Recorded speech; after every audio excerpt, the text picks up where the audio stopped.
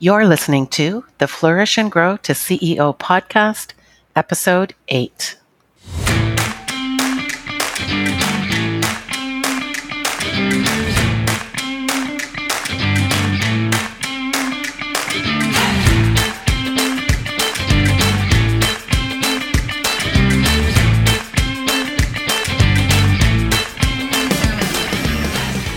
Are you a lady boss making $50,000 to $100,000 in your business and you're ready to break through that six-figure barrier?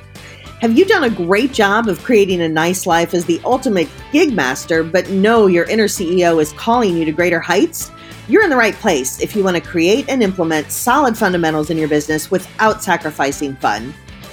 I'm Pam Ivy. I'm certified in small business management, and I concentrate in the areas of training and certifying real estate assistants, coaching and mentoring entrepreneurs in online business, marketing, growth, and profit acceleration. And I take men and women business owners aged 40 plus to bucket list destinations around the world for a month at a time to work, explore, and live in community. And I'm Jane Gary, known as the sales strategist for the non-salesperson. And I work with business owners who want to increase their conversion rate, shorten their sales cycle, and have more impact and influence with the work they do, all while having more fun with selling. Hey, everyone, and welcome back to the Flourish and Grow to CEO podcast. So glad that you've come back to join us for the all-encompassing topic of operations. It really does encompass so much in our business. So let's start with a definition. Operations is the work of managing the inner workings of your business so it runs as efficiently as possible. Let that sink in for a minute because that's a lot. But really, it's everything behind the scenes that makes your business run efficiently and continue to make money. So it's really the supportive work behind the scenes. And Jane, you were talking about how you see operations from a sales point of view, right?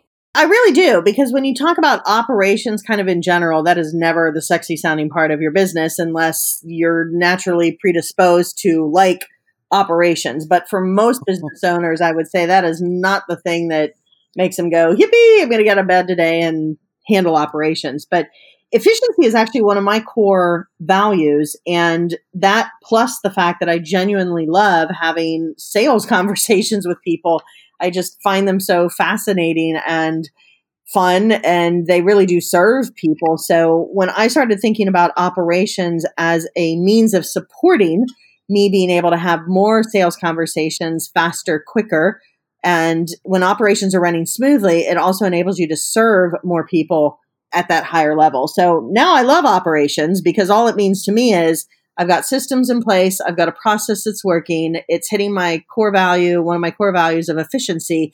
And when operations are running smoothly, it actually allows me to go work on the part of the business that I most love, which is having those conversations with potential new clients and or serving them. So if you can find kind of your hot button when it comes to operations so that it lights you up in the way that needs to happen, it can be a good thing.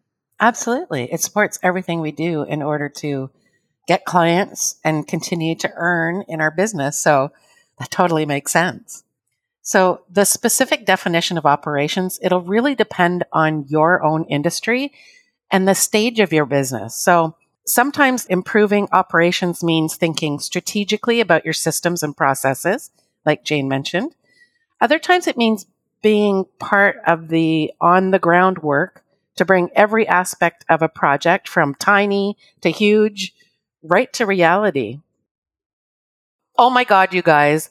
I know that Daniel, our audio editor, is going to edit it out, but I'm talking. Apparently Jane's bored because she's watching YouTubes. All of a sudden, we have some music and talking in the background, right, Jane? I wasn't bored. I was watching funny videos last night because I like to do that before I go to bed sometimes. But apparently, if you leave YouTube on pause for too long, it'll start kicking over and play itself. Sure. All right, where was I? Okay, I'm going to talk about service companies because that's who most of us are. So we as service companies, we can divide our operations into a couple of key buckets. One is client facing and the other is business related. So start by thinking about your client interactions.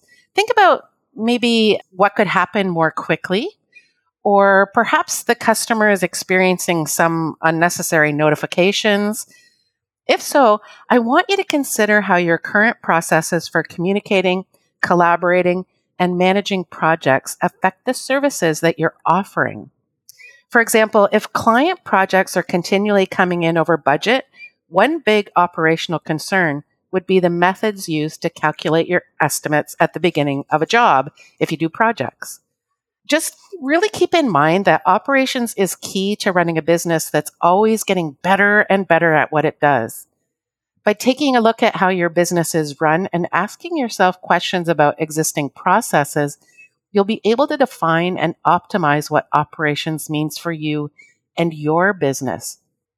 It's one of my really big points, and my teams that I've ever worked with really know that this is a big one for me, is systems and processes. And that's like writing everything down in any activity that you do on an ongoing basis over and over again. One, I've learned because let's say I'm doing something technical. I'm making an update to a website or something.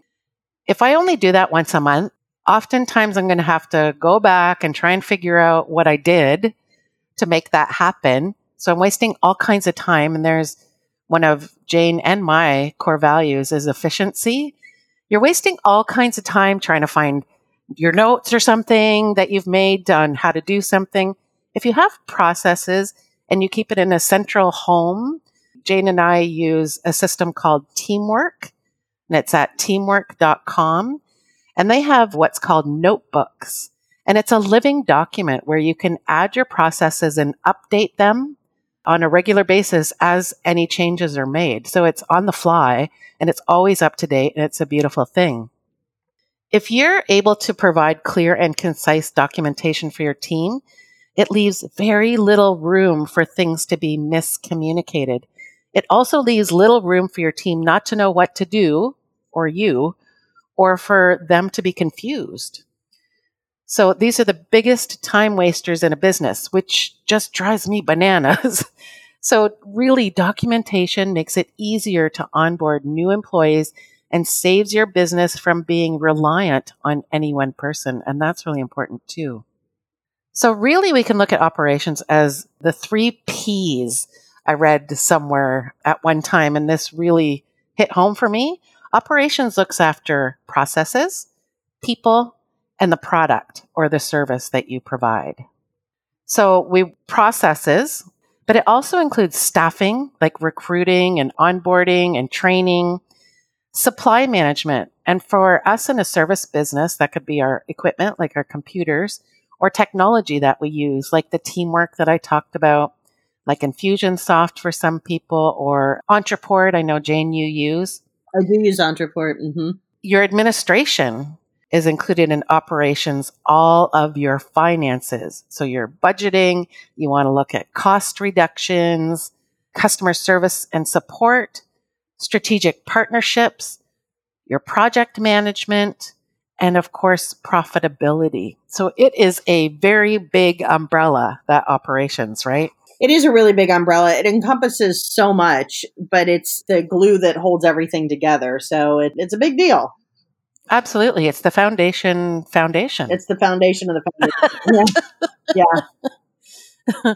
So planning and budgeting fit into there, your business process management, and measurement as well. So your analytics, not just financial, although that's super important and you should be looking at that on a regular basis, but also the drivers of your client analytics and your prospect analytics.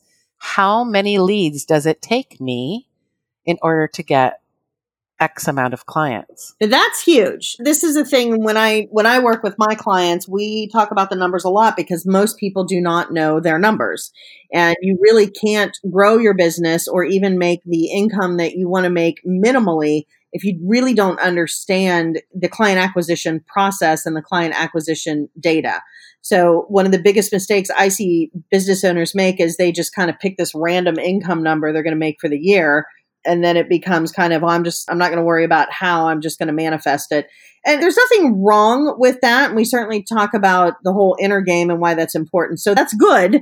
And we still need a strategy and a plan. So in other words, if you know that you have a 50% conversion ratio, you have to talk to 10 people to get 5 clients. So you need to stay on top of that. Like anything in life, I can say I'm going to, pick something. I'm going to build a house, but there's no plan. I'm going to lose X amount of pounds, but if there's no plan and I don't really have anything to implement in a systematic way, it's going to be a little challenging to meet that goal. So knowing the data, being able to analyze the data, then you can create a specific and strategic plan to make sure that you hit your goals. And that's all that data is in the operations. Absolutely. Oh my goodness.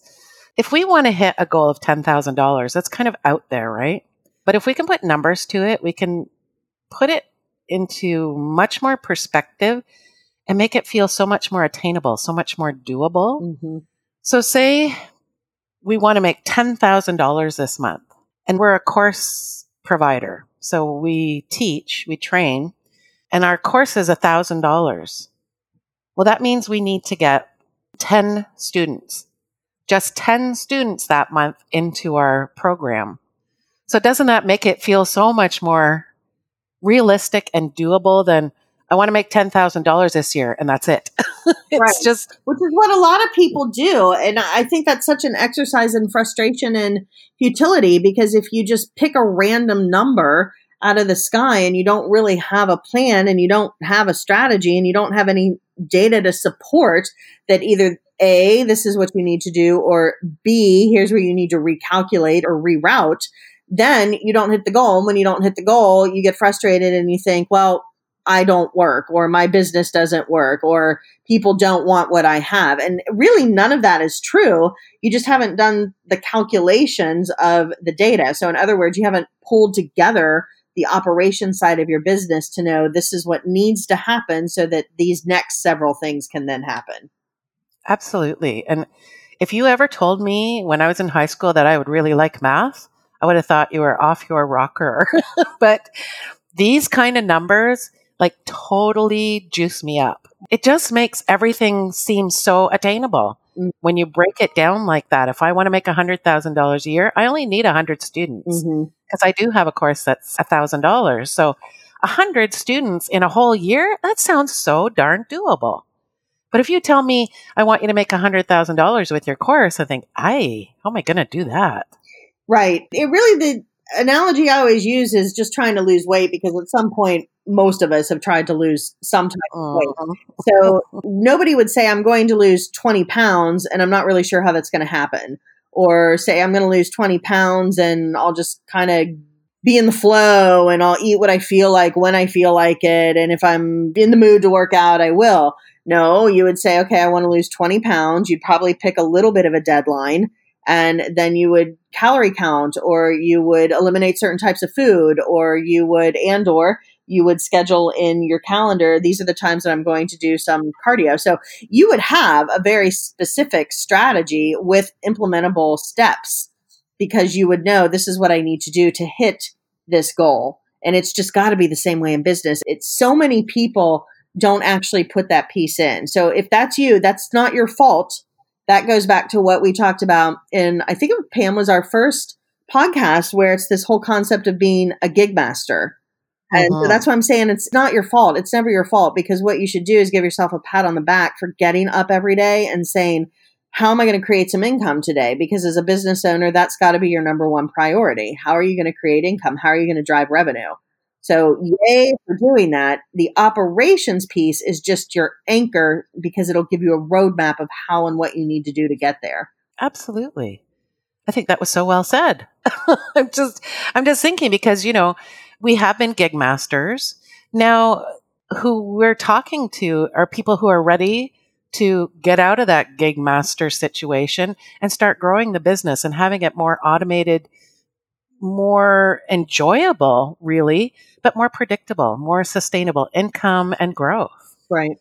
Let's go back to processes for a second, because we just kind of brushed over that, or we talked about at a high level. But let me just tell you, one of the easiest ways to create your processes is to actually write things down or record your screen as you're doing something. And there's a program out there, and of course we'll add it to our resources list in the show notes, called Loom, Loom, and I think it's loom.com. And you can grab a free account there and you can actually record your screen. So anything that you're doing is shown and you'll know step by step how to do it next time. Or when it's time to take on team, or if you have team, you just give them the video. Loom's pretty wild. It's easy and it's free. I just love that kind of stuff. The other thing is, if you currently have a team, every time they do something new, have them document it. We're working with a newer team with our podcast, and that's what we've asked them to do. Every single thing that they do, we're asking them to go into our teamwork, which is our project management account, create a new notebook for this specific process and record each step. So we have processes in case someone has to step in for someone else or we have to replace someone. It's easy peasy. We're not starting from scratch over and over again. I can't stress enough how important these systems and processes are to have in place. I wish I had them from the beginning of my business because I struggled over and over again trying to remember what I did last month. You're so right, Pam, about the writing down and the documentation of your processes, otherwise known as what you are doing. Because here's the good news for everybody. Number one piece of good news, at some point, you are going to be able to outsource. You're going to be able to afford to do it, and you're going to definitely want to do it. So just know that day is coming. When you have everything written down and you've got your processes documented, that means your outsourcing is going to be a much smoother transition. Somebody can pick up the ball and run with it because they're going to know exactly what they need to do. So write down, document your process, and just know, hey, good news for me in the future. I won't even have to do this. I can outsource it. So that's the first thing. The second thing is it'll help you get more clarity on what you're doing in your business, what you're not doing in your business, or what you need to reconfigure in your business. And I know especially for creative types, and a lot of us business owners, entrepreneurs, we tend to be highly creative. Getting that process down in some type of written format, it'll just remind you if you're going off track, or maybe you're having a day where it's kind of tough to focus. You'll have a document that you can actually pull up and say, oh yeah, this is my process for getting these types of results. Have you been sitting in my office? It just sounds like you know me because I have to do that. I have to pull myself back to earth a lot because I'm, a typical entrepreneur, a new idea a second. Yeah, it happens. A lot of times I feel sort of split personality because I'm the typical entrepreneur. There's a new idea every 13 seconds. I start a lot of things. I usually have to hire people to get them finished. So there's kind of this squirrel part of my personality that is very present in every day. Interestingly enough, though, I'm also somebody who I have a plan. I want to work the plan. There's a place for everything and everything has its place. So I think that I am not alone. And that's what causes a lot of internal stress and anxiety for business owners, because the part of your personality that shows up and says, I'm going to make something happen. I'm going to create something from nothing. I'm going to get this going. Oh, wait, here's something else I can create from nothing. Oh, wait. And then there's over here the thing that I want to do. That's really normal. And you may also naturally be wired to like a plan and have things in place and keep them orderly and keep them organized. So yes, I speak from experience, and it's not a joke how much internal stress that can actually create. So find a rhythm where you are allowed to let your creative flag fly high and you're just all over the map, and create some space in your calendar where you can clean off your desk, where you can organize your files, where you can keep things orderly and organized. Because otherwise, you've really got these two parts of your personality that are at war with each other, and that will derail your business. You just hit on an amazing point there, Jane. It's making time to work on your business. That's exactly what you're saying. And we got to do that. I know when we're rushing from client to client, we're so busy, we forget that we've got to work on our business as well, instead of just, the day-to-day working in it. So it's so important to put some time on your calendar. It's kind of like the triple on. It's work on your business, not in it. In it is you're serving clients, you're doing the things on your business. is the mentality of the CEO. I'm creating a strategy. I'm future pacing. I'm designing things. I'm thinking critically about what I want my business to look like in the future. So that's working on your business. It's also working on yourself. So that goes back to the inner game that we talk about. You've got to really set aside, ideally daily, some time to be doing self-development and working on yourself. Because if you don't stay on top of that, everything's going to go sideways. And then I jokingly refer to the third on is you got to work on your desk. And what I mean by that is, like, right now, my desk kind of looks like a bomb went off on it. So I need to put in my calendar some time to work on my desk, get things back in order, get the visual clutter down. Science actually proves that when you have a lot of visual clutter, it affects how you're processing things. So the cleaner your environment is, the more orderly it is, it'll create more efficiency in your business. I work with It's so true. Yeah, I work with a lot of creatives, and I'm thinking of one in particular. He's a photographer, and I would hate going into his house because it looked like hoarders. It was really rather scary. And of course I would never say anything, but he always said, yeah, I know it's a mess. But this is how I work. I'm a creative. And I thought, I just wondered how much more he would actually get done if he created some semblance of order and organization in there. And that's not a judgment, because I look at my own desk and I say the same thing. So it's real. You don't want a lot of visual clutter. You need to have an operational system, and that includes your physical workspace.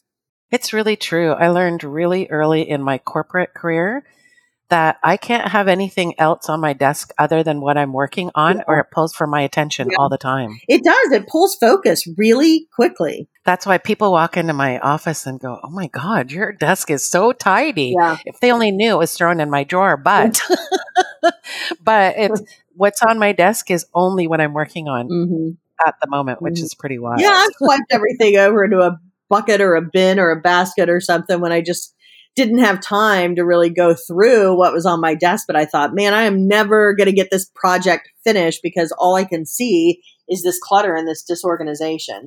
And everything's saying, hey, I need your attention. Yeah. You need to look over here. I need this to get done.